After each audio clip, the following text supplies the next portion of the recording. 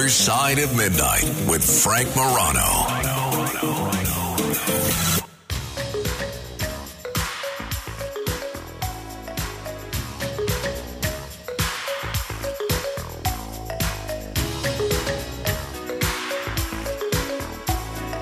This is The Other Side of Midnight. I'm Frank Morano. Well, a couple hours ago, really right before I left for work last night, I just finished watching a phenomenal new documentary. I started telling you about this yesterday. The film is called The Trials of Alan Dershowitz. If you didn't hear my primer on this yesterday, here's the trailer to this incredibly comprehensive, informative, and quite frankly, entertaining new documentary.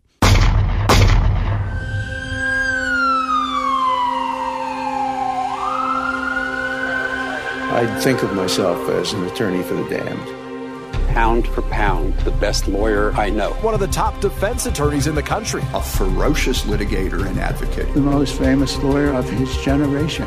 He delights in picking the one that everyone hates. He would have represented Hitler. Some people call him a showboat, but when the chips are down, a lot of people call him Professor Dershowitz. How good of you to come. I thrive on taking cases where people say these are the worst people in the world. It's impossible to win. Not guilty. I wanted to be the best defense lawyer in the world.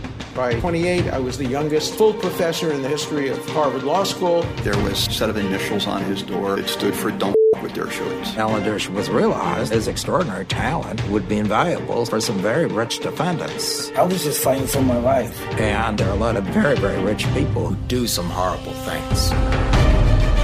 O.J. Simpson's ex-wife, Nicole, savagely killed in a knife attack. My job as a lawyer is not to see that justice is done. We, the jury, find the defendant not guilty of the crime of murder. You've got blood on your hands, Alan Dershowitz. Mike Tyson charged today with rape. My role is to defend the most unpopular and even the most guilty of defendants. Alan Dershowitz, these guys, all of them, they say there's no crime. He didn't need Donald Trump to be famous. And unfortunately, Donald Trump has made him infamous. The lawyer? For Donald Trump? Alan, this is not who you used to be. People write me all the time saying, I used to admire you, now I despise you. And I always have the same response. You were wrong to admire me. You didn't know who I was. As you can hear in that documentary, this film is not just a look at one man.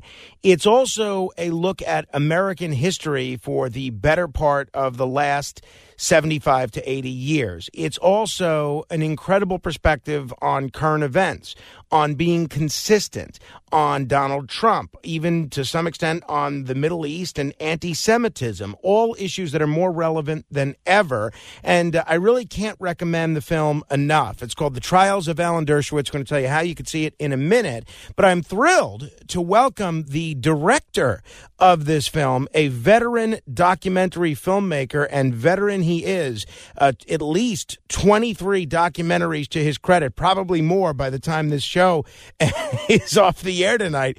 I'm very pleased to welcome John Curtin. John, congratulations on the new film. Thanks for coming on with me.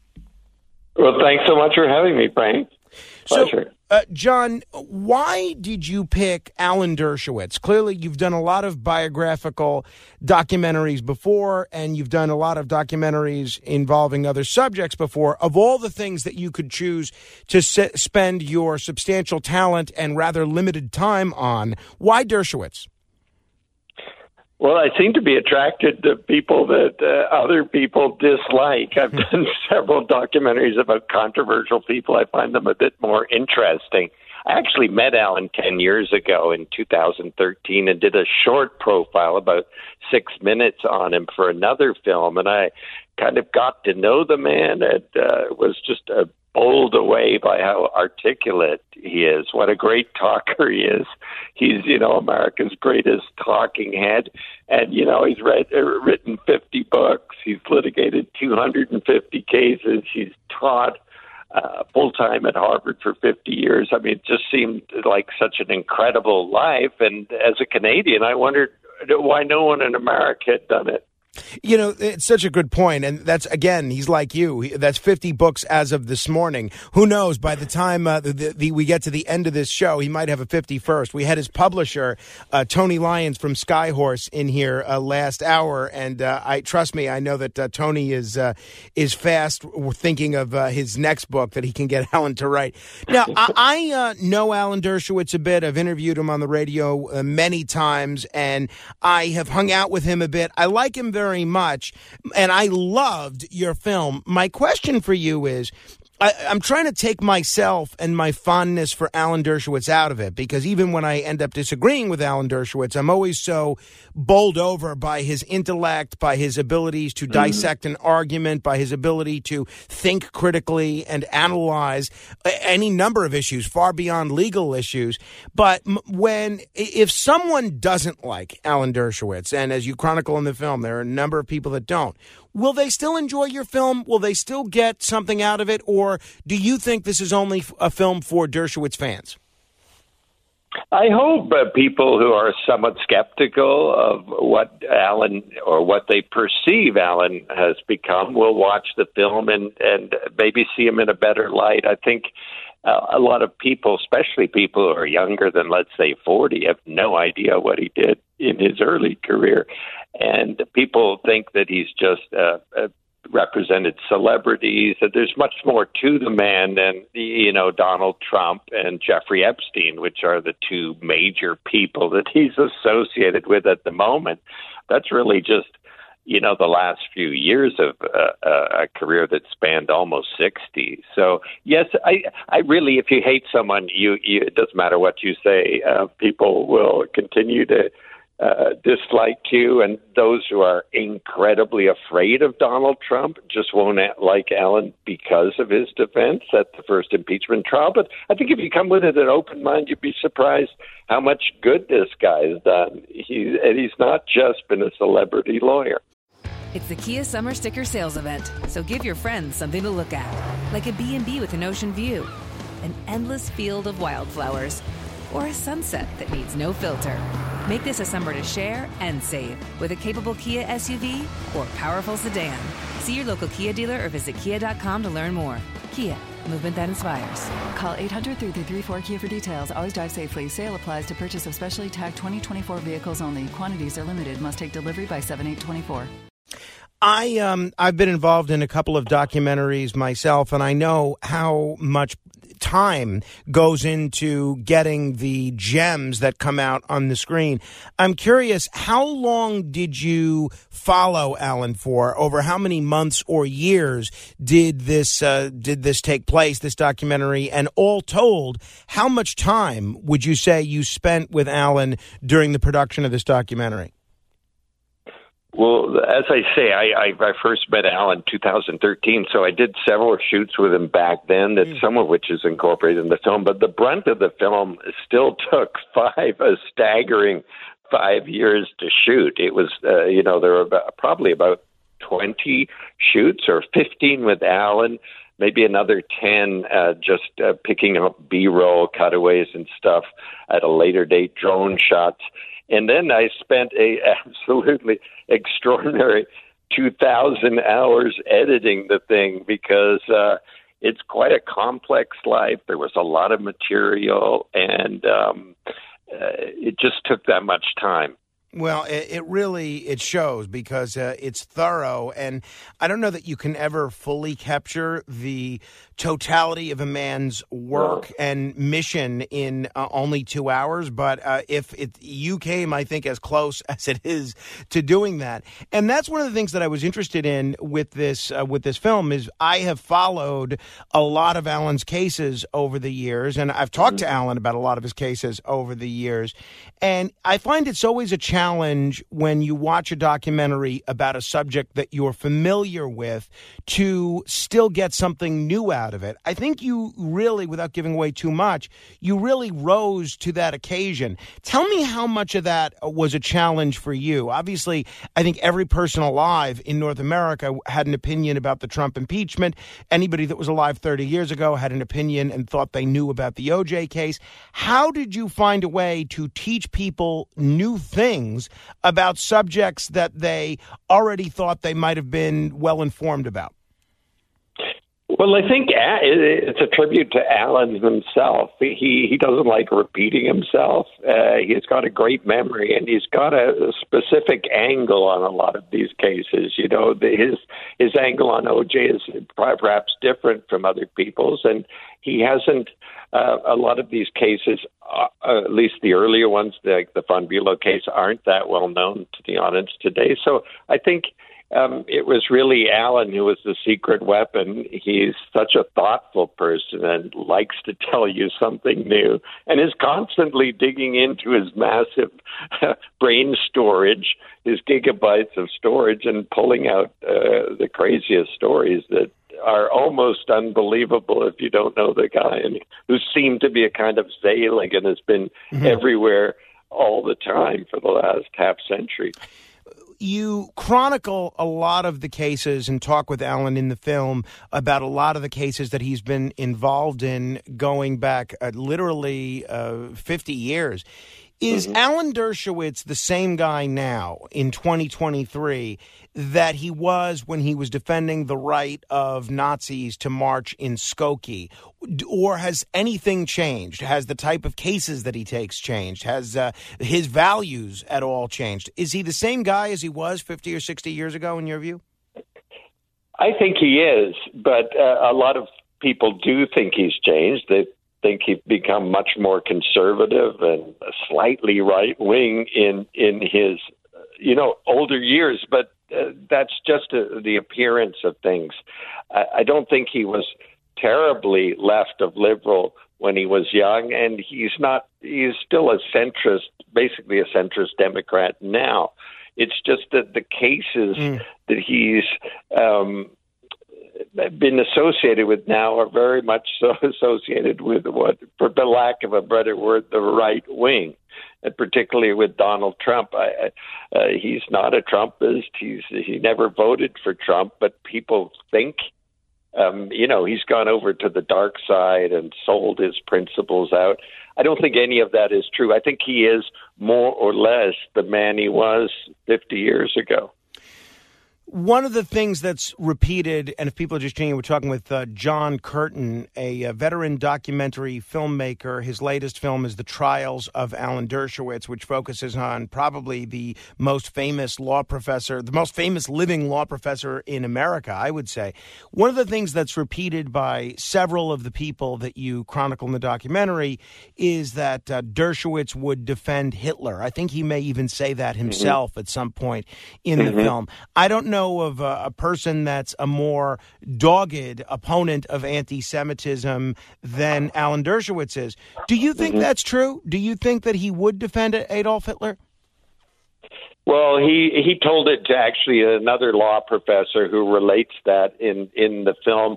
I didn't personally ask him, but I think he likes to take very, very challenging cases, and often the cases of people he strongly dislikes or hates. I think he likes to put his own principles to the test, and he seeks extremes.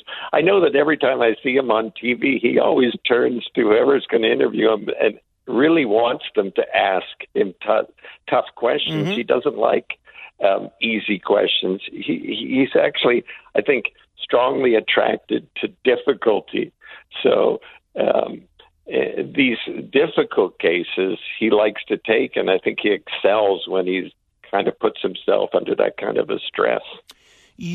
I think one of the people that kind of steals the show in the film is a fella that I worked with for years, Ron Kuby. And you're right. I worked with Ron for years, and in my experience working with him, I was just talking to Ron yesterday. We're still pretty good friends. In my experience working with him, I could say that Ron is one of the smartest people that I've ever met. He's one of the funniest people that I've ever met. He's also one of the most annoying people that I've ever met, with a really remarkable talent for getting under the skin of anybody. I don't know how much time you spent with Ron, but my hunch is you got to experience all three of those aspects of Kubyism. Yeah, you know what? Evan Mandry, a law professor at CUNY, recommended him while I was in New York, just as someone to go and interview after I'd interviewed Mandry. And I called him up, and he said he had a little time on Saturday. I went over and sat down in his office with him for about an hour and 15. But he is great. He's everything you describe. But what I really needed him in this film, someone to push back on Trump, push back on Epstein.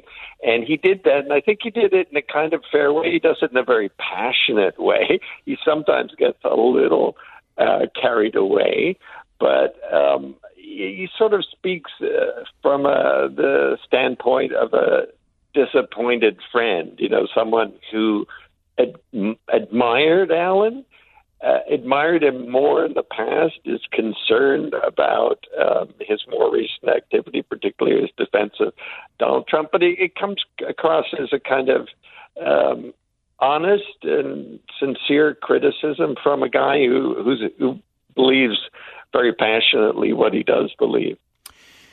You mentioned Jeffrey Epstein. A lot of people take issue with Alan Dershowitz for representing Jeffrey Epstein, for helping secure what they perceive to be a very sweetheart deal.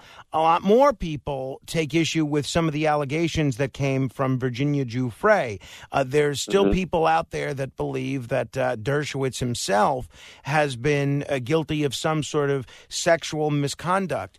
Do you think that either through his reputation or from the allegations that came out from Virginia Giuffre that Dershowitz has had his reputation significantly damaged by his association with Jeffrey Epstein? Oh, there's no question that cast a huge shadow over him. I mean, I've known from day one that Alan had nothing to do with any of Jeffrey Epstein's young women. That was clear to me from the very beginning, and I've seen the proof that he couldn't have done it. And, I've talked to Alan's wife, Carolyn Cohen. There's just, a whole matrix of evidence making it impossible. But people believe what they want to believe, and it's difficult once that kind of accusation gets out in the public. People, particularly those who dislike him, just want to believe it's true. So it has kind of smeared his reputation, which is a shame because I think he's always been a very moral man, a very careful man in his private life. And, he went 50 years of teaching at Harvard University without a single complaint. I just thought that was incredibly unfair. And I think journalists, particularly in the liberal media, have been extremely unfair to him. I mean, the New Yorker profile of him made him look like some kind of misogynist. I can't think of anyone less of a misogynist than Alan. He's always very respectful towards women. He had tons of women students and colleagues, and a lot of them sing his praises if you listen to them. If there's anybody that maybe has damaged Alan's reputation more in some circles than Jeffrey Epstein, I think it might be Donald Trump. Not only his advocacy for him in the impeachment trial, but some of his advocacy for him on radio and television. Why, in your opinion, John, was it Trump that caused Alan to become a pariah in the Martha's Vineyard liberal circles rather than his representation of O.J. Simpson, of Mike Tyson, or even the Nazis? Why was Trump able to do what O.J. and the Nazis couldn't? I think the people who most hate Alan it's a product of their fear of Donald Trump. I personally, I don't live in America, I live in Canada, so it still would affect me, but I'm personally not a fan of Donald Trump, but I really don't think he's coming back. I'm not fearful of him, but some people really are, and the more they fear the more they fear Trump, the more they're aghast at anyone they perceive to be aiding or abetting him. And, Alan wasn't doing that. But if you don't listen carefully to what he's saying, you might think he was. And so I think it was a burning hatred that developed from people's fear of Donald Trump. Ohio, ready for some quick mental health facts? Let's go. Nearly 2 million Ohioans live with a mental health condition. In the U.S., more than 50% of people will be diagnosed with a mental illness in their lifetime. Depression is a leading cause of disability worldwide. So why are some of us still stigmatizing people living with a mental health condition when we know all of this? Let's listen to the facts and beat the stigma. Ohio, challenge what you know about mental health at beatthestigma.org. One of the things that critics like Ron Kuby, for instance, will say of Dershowitz is similar to something that I hear a lot about Rudy Giuliani these days. And they essentially will say that they wonder if Dershowitz actually stands for his principles, or that if he's more of an old man at the end of his career, embracing people because they will have him and give him relevance and give him more fame. And I've heard that of Giuliani. I've heard that of Dershowitz. I don't think that's true, but I've heard that from more than one Dershowitz critic. I'm curious what you think of that. Does Dershowitz actually believe in the principles that he states, or is this a way of hanging on to relevance? Yeah, that's a very good question. I've thought about it a lot myself. I mean, we're all drawn to fame, I'm sure, and Dershowitz likes attention. So unquestionably, the idea of representing a president, even one that he so disagreed with, would appeal to him. But I think for the main part, he did it out of principle. He had to do it against the wishes of his wife, of his family. He's paid a huge price for it, losing friends.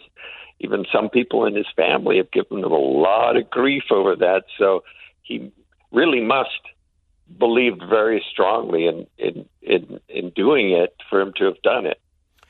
You also did a film called Why the Jews. In this film, there are several instances throughout Dershowitz's life and his professional career where he clearly is either a victim of anti-Semitism or an outspoken advocate against anti-Semitism. Given what's happening in the world right now with respect to the rise in anti-Semitism, do you think it's even more important, if that's possible, that people see this film than had the events of a month ago not taken place?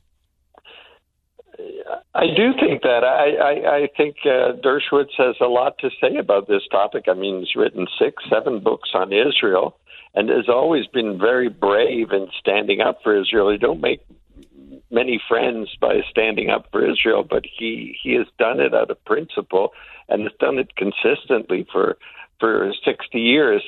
I have talked to Alan since the showing, and he would like to update it slightly because obviously I didn't know about this. This film, for the most part, was finished well before October 7th. He certainly does, and we've talked to him about it, and I'm sure we're going to talk to him again about it soon. And you're right, there's not a lot of other people calling for Canada not to exist or other countries not to even exist. The film is The Trials of Alan Dershowitz. My guest has been John Curtin.